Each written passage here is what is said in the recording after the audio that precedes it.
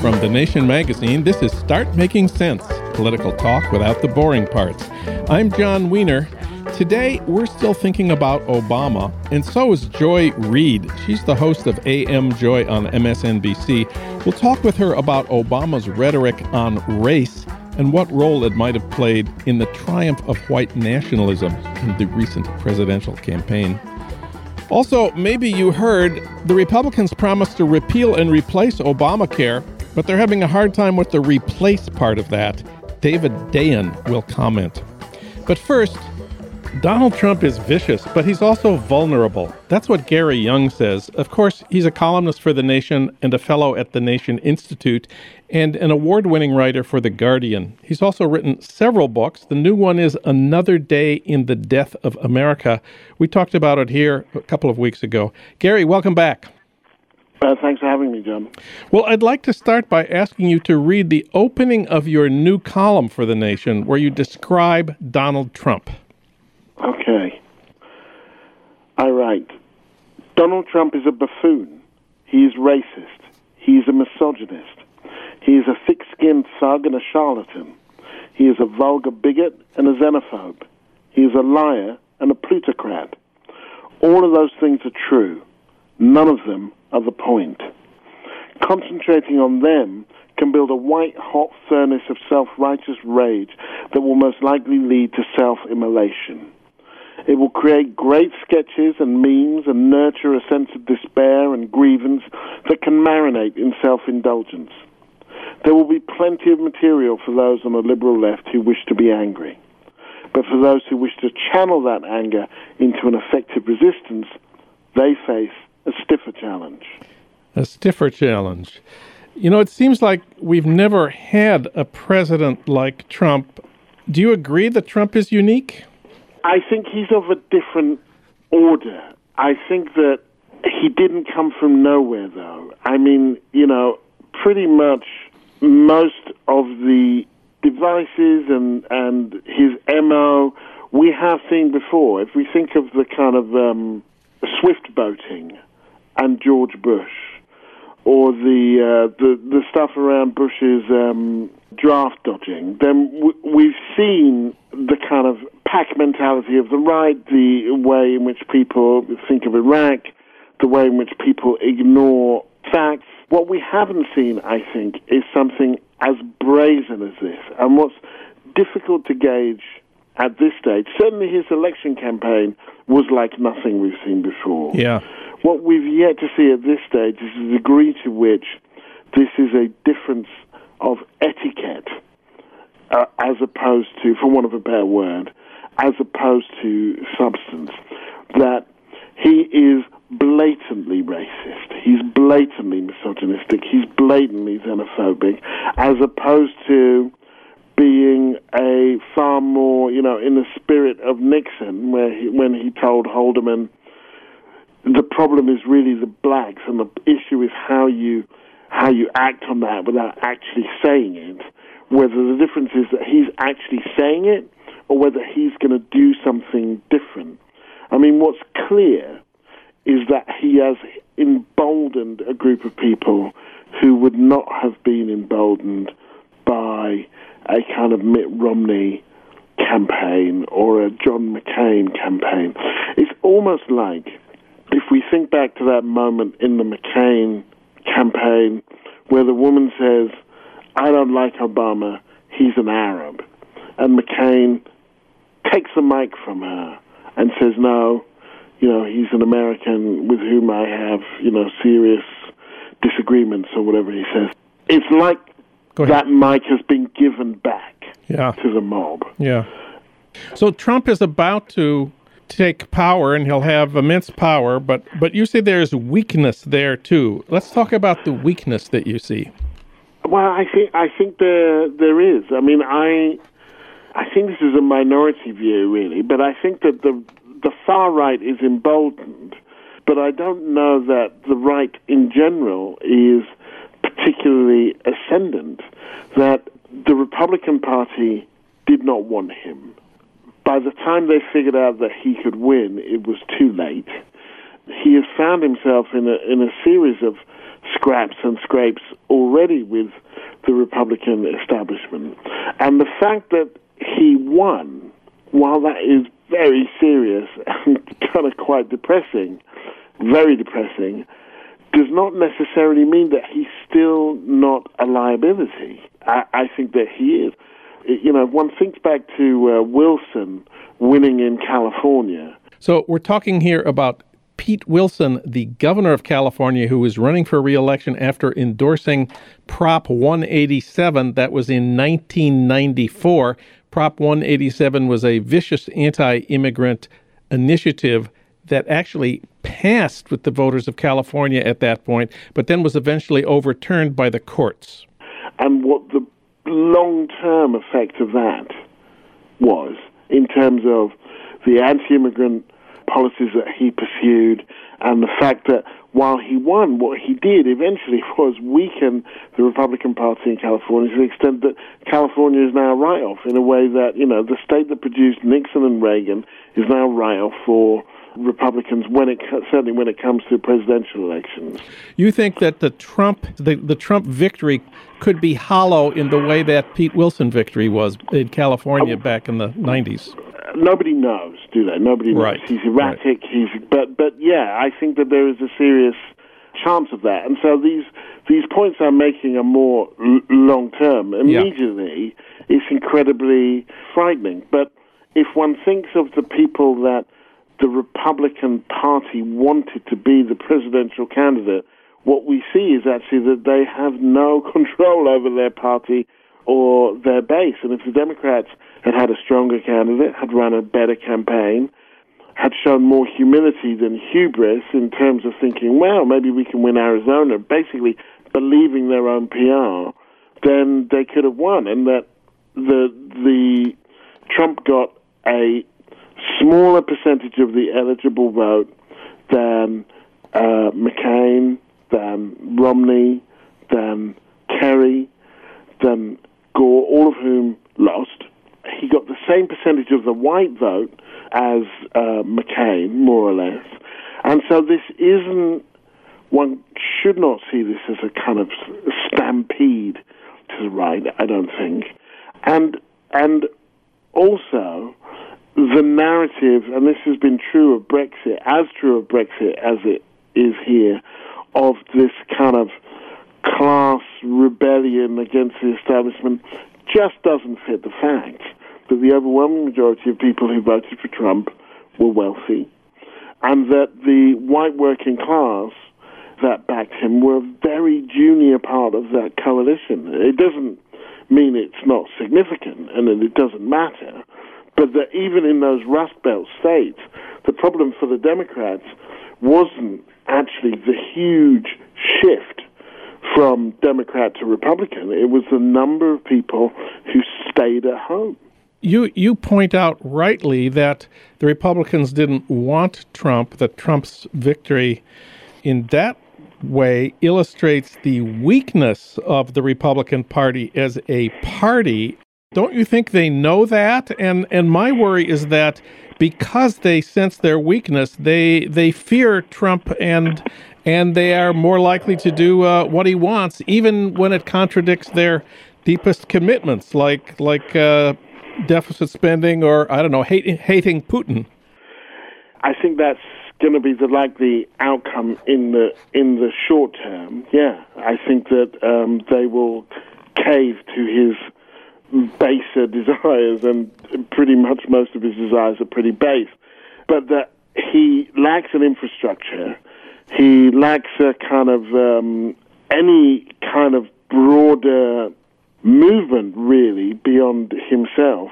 And the way he's gone around more recently saying, yeah, we're not going to build a wall, and the Mexicans aren't going to pay for it, and I just said that so that I could get elected, and so on. I think that the prospect of a real disappointment is evident here, and the real risk is that the liberals and the left don't learn the lessons from their defeat and instead chase him to the right, as opposed to standing firm on their ground and making the case and mobilizing the kind of people that are going to make it kind of, very difficult for him to do the things that he wants to do. And I feel like, I think that this is going to be a very difficult time for them, and that's without what I hope will be kind of popular resistance to, the most egregious elements of his policy and platform. So the Republican Party is weak. How would you describe the Democratic Party? Well, almost certainly in denial, it looks to me. I mean, there's hope there, because if one thinks of the Bernie Sanders insurgency and so on, with a more populist candidate, and one, crucially, that can appeal to Black and Latino support, I think could really eat into those elements of Trump's base, and can, bring people out onto the streets and kind of, raise a level of kind of awareness about what he's doing.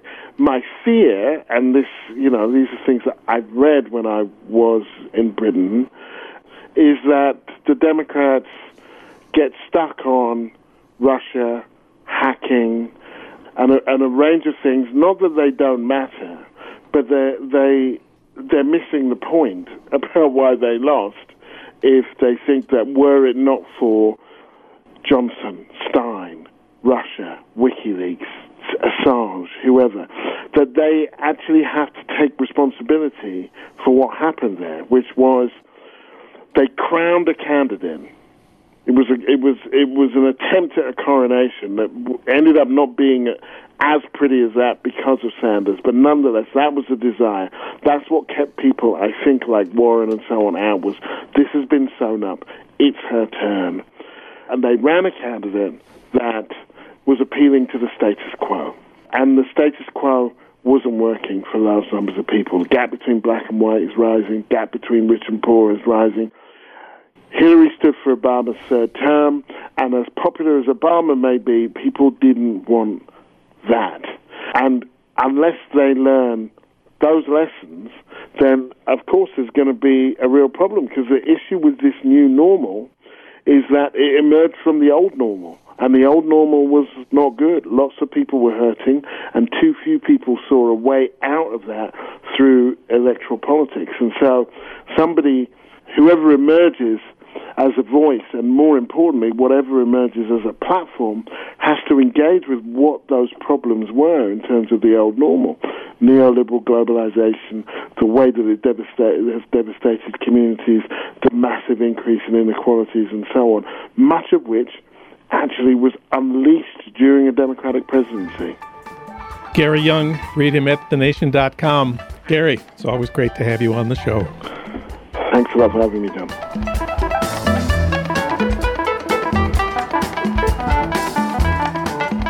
Republicans have been saying for months their first task is to repeal and replace Obamacare. The first week, the first day. But suddenly they're running into problems with the replace part. It turns out that even Republicans, even Trump himself, don't really want repeal without replace. But what are they going to replace Obamacare with? For comment, we turn to David Dayen. He's been writing a lot for The Nation lately. He also writes for The Intercept, The American Prospect, and Vice. And he wrote the award-winning book, Chain of Title, How Three Ordinary Americans Uncovered Wall Street's Great Foreclosure Fraud. David Dayen, welcome. Thanks, John. So what exactly are the Republicans planning to replace Obamacare with? Yeah, that's the million-dollar question. Nobody seems to know. There isn't, you would think after 6 years there would be something on a shelf that they could pull down that would have a consensus among all members of the caucus, but there really isn't. The closest that we have is, Paul Ryan has his framework that he put together called A Better Way, and that has some elements of what would be done to replace Obamacare. The Health and Human Services Secretary nominee, Tom Price, also has done some work, initiated legislation on multiple occasions that would sort of have a framework, but it hasn't been agreed to by anybody, and certainly not by the Senate. And so they're moving headlong into this repeal because it was maybe the number one campaign promise, but the replace is some sort of, it's just sort of out of their reach. And there's a lot of tension in the Republican caucus around going forward with eliminating this legislation, which, whatever you think of it, did increase coverage by 20 million Americans, without a plan to do at least that in the future. And so that is where the politics has become very kind of fascinating. So let's talk about the political forces at work here. The Republicans in the House especially have been voting to repeal Obamacare dozens of times, but there's a lot of, I guess we should call them players in the healthcare world. There's insurance companies, there's hospitals, there's doctors. And then there's Donald Trump himself, who said it has to be replaced with something. What was his adjective? Something terrific. Something terrific. It's something that has to cover everybody. So what are the political forces that are at work on this? I think the political forces were triggered in March of 2010 when Obamacare passed. Yeah. And that set an expectation for government to play some role in getting people affordable coverage. Now, you can argue about whether the Affordable Care Act actually achieved that goal, whether the coverage is affordable, whether it's usable because of the high deductibles in some of the plans. However, that expectation that was set made it so that Republicans couldn't go back to the status quo before Obamacare. They at least don't feel that they can, because nobody is suggesting that. Practically nobody is suggesting, well, we'll just repeal Obamacare and go back to the good old days when we had 50 million people uninsured. So because of that, Republicans have to face this idea that they have to come up with something that at least does what Obamacare does as far as coverage goes. And they, of course, want to make it more affordable. Well, that costs money. It's money they don't really want to spend, particularly not on the types of the populations that were really helped by Obamacare. And so this is the brick wall that Republicans are headed into. Let's talk about the insurance companies, which, of course, are the huge beneficiaries of Obamacare. We, of course, wanted a single-payer system like Medicare for all, and Obama's political strategy was by enlisting the insurance companies, by having a bill where the federal government would subsidize private insurance companies, that is, the profits of private insurance companies. They would enlist the giant insurance companies in support of Obamacare. Is that still the case? I mean, yeah, he tried to buy them off. He tried to sort of, here's the deal. You're going to cover everybody. You're not going to deny anyone coverage for a pre-existing condition. And in exchange, we're going to give you essentially a forced market. We're going to put an individual mandate together. Now, Republicans really don't like the mandate. However, what they're seem to be coalescing around, or at least what's in Tom Price's bill, is very similar to the mandate. It's called continuous coverage. It says that you cannot be denied for a pre-existing condition as long as you have coverage continuously. There's no gap of any sort. And that's effectively a mandate, because if you put a gap in your coverage, then all of a sudden you can be denied for that reason, and you lose your bargaining power, you lose your leverage. So it's sort of a mandate without calling it a mandate. That's what Republicans are really looking to do. And, you combine that with the fact that they're not really constraining insurance companies with regard to cost in terms of premium coverage. They don't have to charge people the same rate, what's known as community rating. They can charge older people a lot more than they charge younger people. It's just an invitation to raise the price, to price people out of the market, and inevitably the people who are in our country who are the lowest income earners inevitably are the ones with the most pre-existing conditions, and that's just a factor of their environment and the fact that they can't afford really good medical coverage. So the Republican plan is almost allowing this taking away of the mandate while not really saying it and allowing insurers to game the system. So they might like the Republican plan even more, because what they can do is raise the price to their heart's content, take out the people who utilize the system the most by sort of a kind of natural selection by raising the price, and so they don't have to spend as much on each patient. But don't some parts of Obamacare seem permanent that even Republicans say they want, even Donald Trump says he wants? Yes. The part of the plan that allows children to remain on their parents' plans up to age 26. Donald Trump has said we got to keep that. The pre-existing condition issue, Donald Trump has said we want to keep that. And also keep in mind that the way in which Republicans are repealing Obamacare is through a special process that circumvents the filibuster in the Senate. So it's only a majority vote. However, that is a process known as budget reconciliation, which is done to sort of get the budget to a certain level. And everything in that reconciliation bill has to be budget related.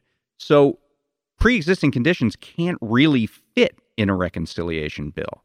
And there are several other insurance reforms that can't really fit in a reconciliation bill. So they're repealing it really only partially by design, because otherwise they'd have to get eight Democrats in the Senate, and that's just not going to happen. And so they have to work around this kind of hurdle that has been put in place. And once you can't change the pre-existing condition exclusion, it becomes very difficult for insurance companies to back a bill without any sort of mandate in it, because that's the deal. There's this political paradox that the states that benefit the most from Obamacare, that have the highest enrollments, the highest proportion of covered people, are the Trump states, the red states, West Virginia, number one. What's the matter with those people? Do they really want to lose their coverage? Well, there's this situation where they don't know what Obamacare is, but they know what Kentucky Connect is, which is the Kentucky version of the exchanges. And the other important thing here, and where Republicans are going to be hard pressed to actually repeal this law, is the states where Republicans represent states that expanded Medicaid. Because there's really two parts to the coverage of Obamacare. You have the exchanges, and that's the subsidies and the mandate and things like that. And then there's the expansion of Medicaid, which is huge. Which is huge. It's half the coverage gains in Obamacare have been through the expansion of Medicaid, and it's in a lot of states like West Virginia, like Kentucky, like Indiana, Louisiana just expanded Medicaid. North Carolina, the new governor has done an executive order to expand Medicaid. So you have Republican senators representing those states, and if they repeal Obamacare, they're instantly taking all of those people who got Medicaid coverage through the expansion through federal dollars off the rolls. And that is a hard pill to swallow. You're talking about a lot of people. You're talking about a lot of base constituents of Republicans, people in the working class, the white working class, who rely on Medicaid. And, there's this cognitive dissonance that goes on. It's like, don't, take your government hands off my Medicaid kind of thing. Despite the unpopularity of Obamacare, it seems like Obamacare really changed America. Yeah, I do think it created this expectation level that the government is not going to be a laissez-faire player in the healthcare market. We're going to work to make sure that you have access to affordable coverage. And once you lay down that marker, in 1993, Bill Kristol sent this memo talking about Clinton's attempt to do universal health care. And he said, we have to stop this because once you get that expectation, the public is going to demand it. And that's exactly what we're seeing play out. So, maybe a stop clock being right twice a day. Bill Kristol was right. This was a way in which the system changed. And it changed for Democrats and Republicans, by the way, because Democrats, should they get back into power, are going to have to come up, deal with this expectation level. And if the coverage is too expensive, like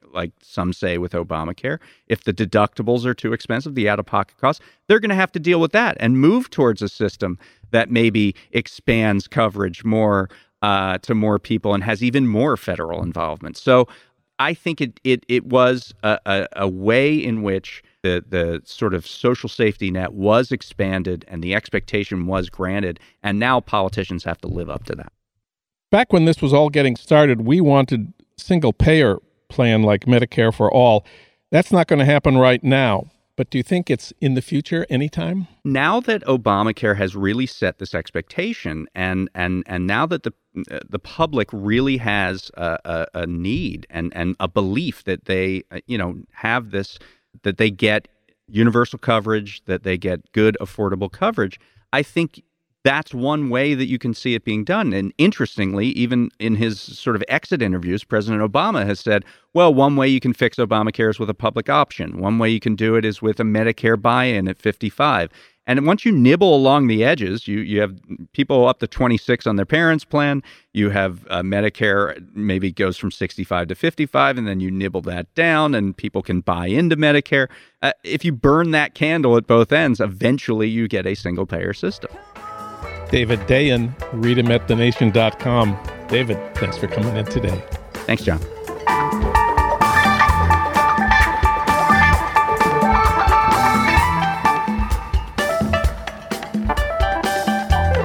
We're still thinking about Obama, and so is Joy Ann Reid. She's a political analyst and host of AM Joy on MSNBC, and we see her often sitting in for Chris Hayes or Rachel Maddow. She's the author of the book Fracture, Barack Obama, the Clintons, and the Racial Divide, and now she has a new book out. It's a collection of Obama's speeches titled We Are the Change We Seek. We reached her today in New York City. Joy Reid, welcome. Thanks very much. It's great to be here. Well, when I think about Obama's speeches, the first one that comes to mind is the one about the killing of 17-year-old Trayvon Martin in Florida, killed for doing nothing. We want to listen to about 2 minutes of Obama's press conference, which is reprinted in your book. This was the year after the killing, which was in 2012. But first, please set the scene for us.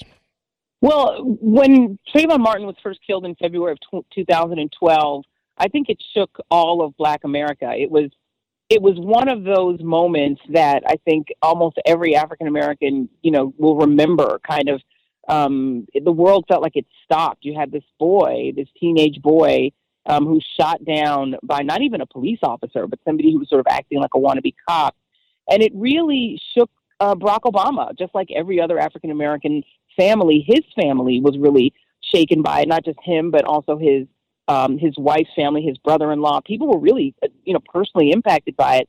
And, those who are friends with Barack Obama will tell you it was one of the moments that was the most searing for him as a father, as a person, as an American.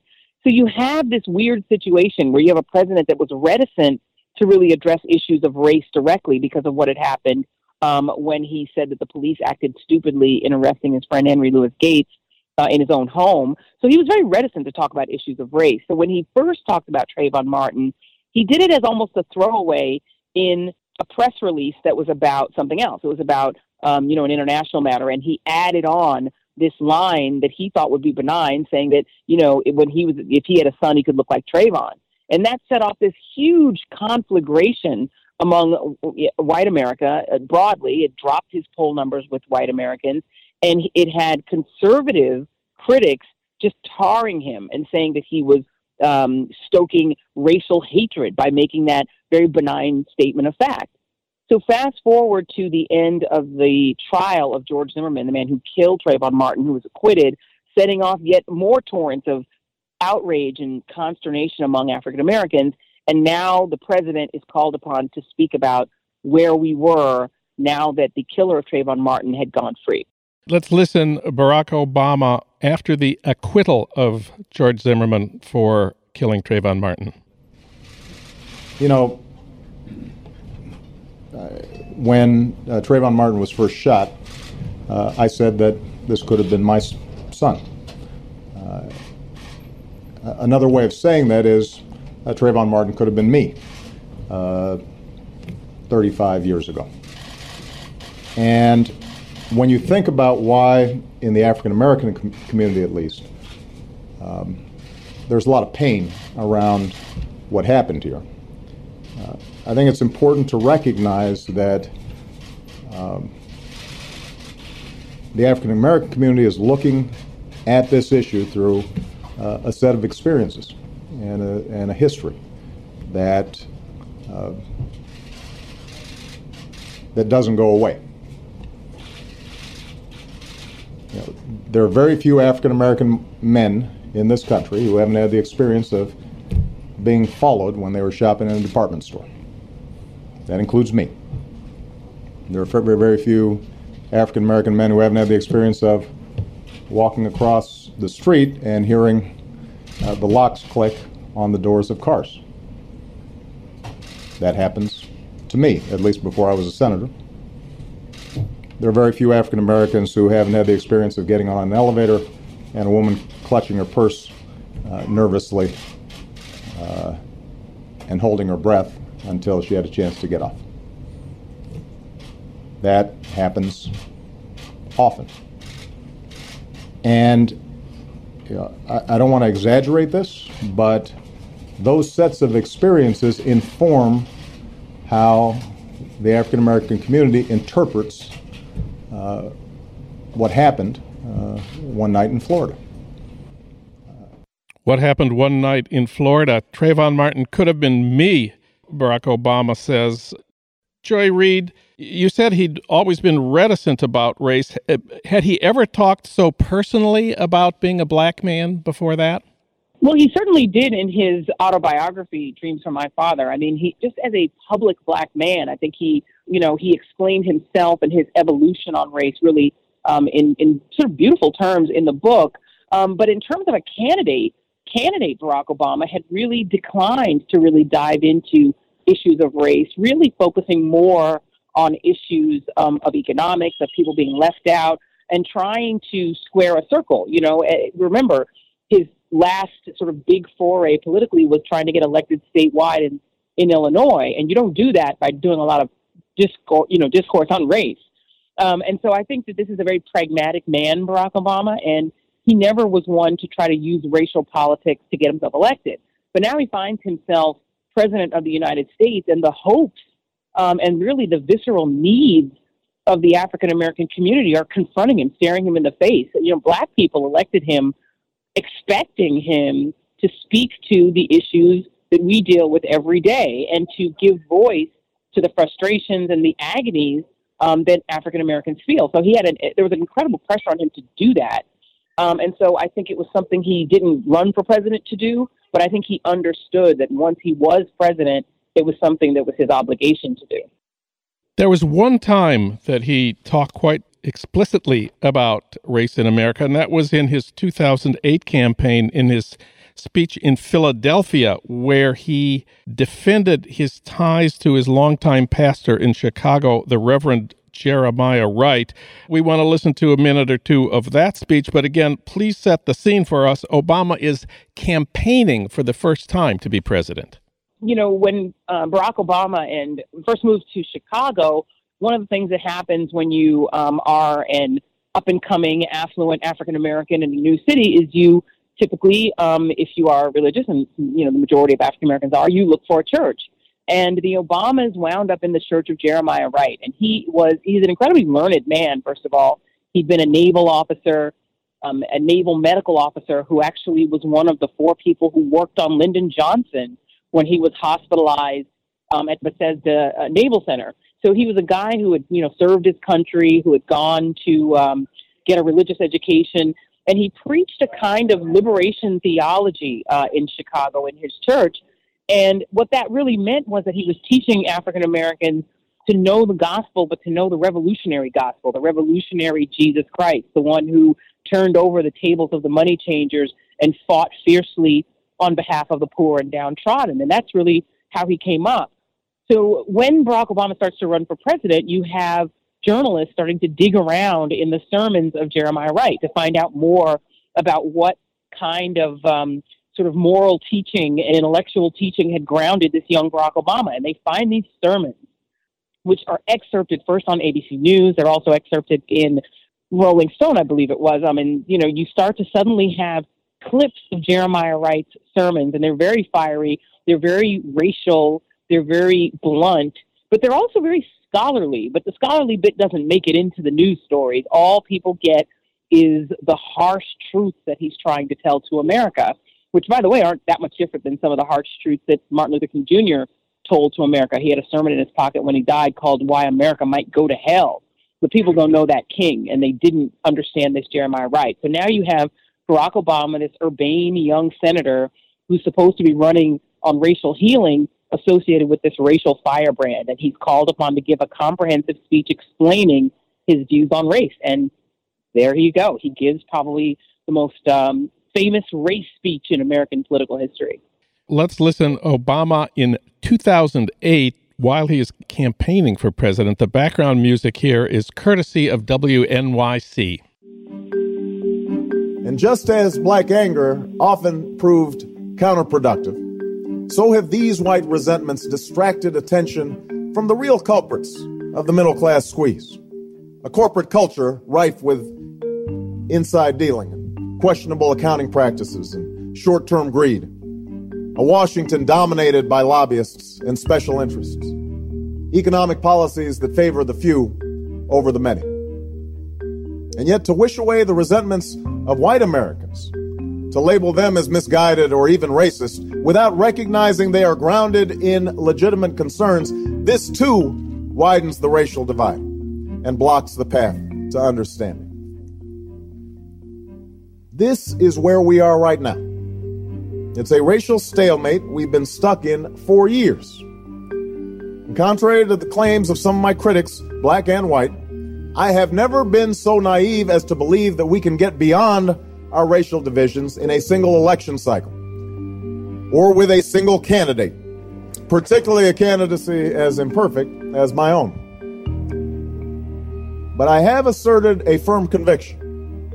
A conviction rooted in my faith in God and my faith in the American people, that working together, we can move beyond some of our old racial wounds, and that in fact we have no choice.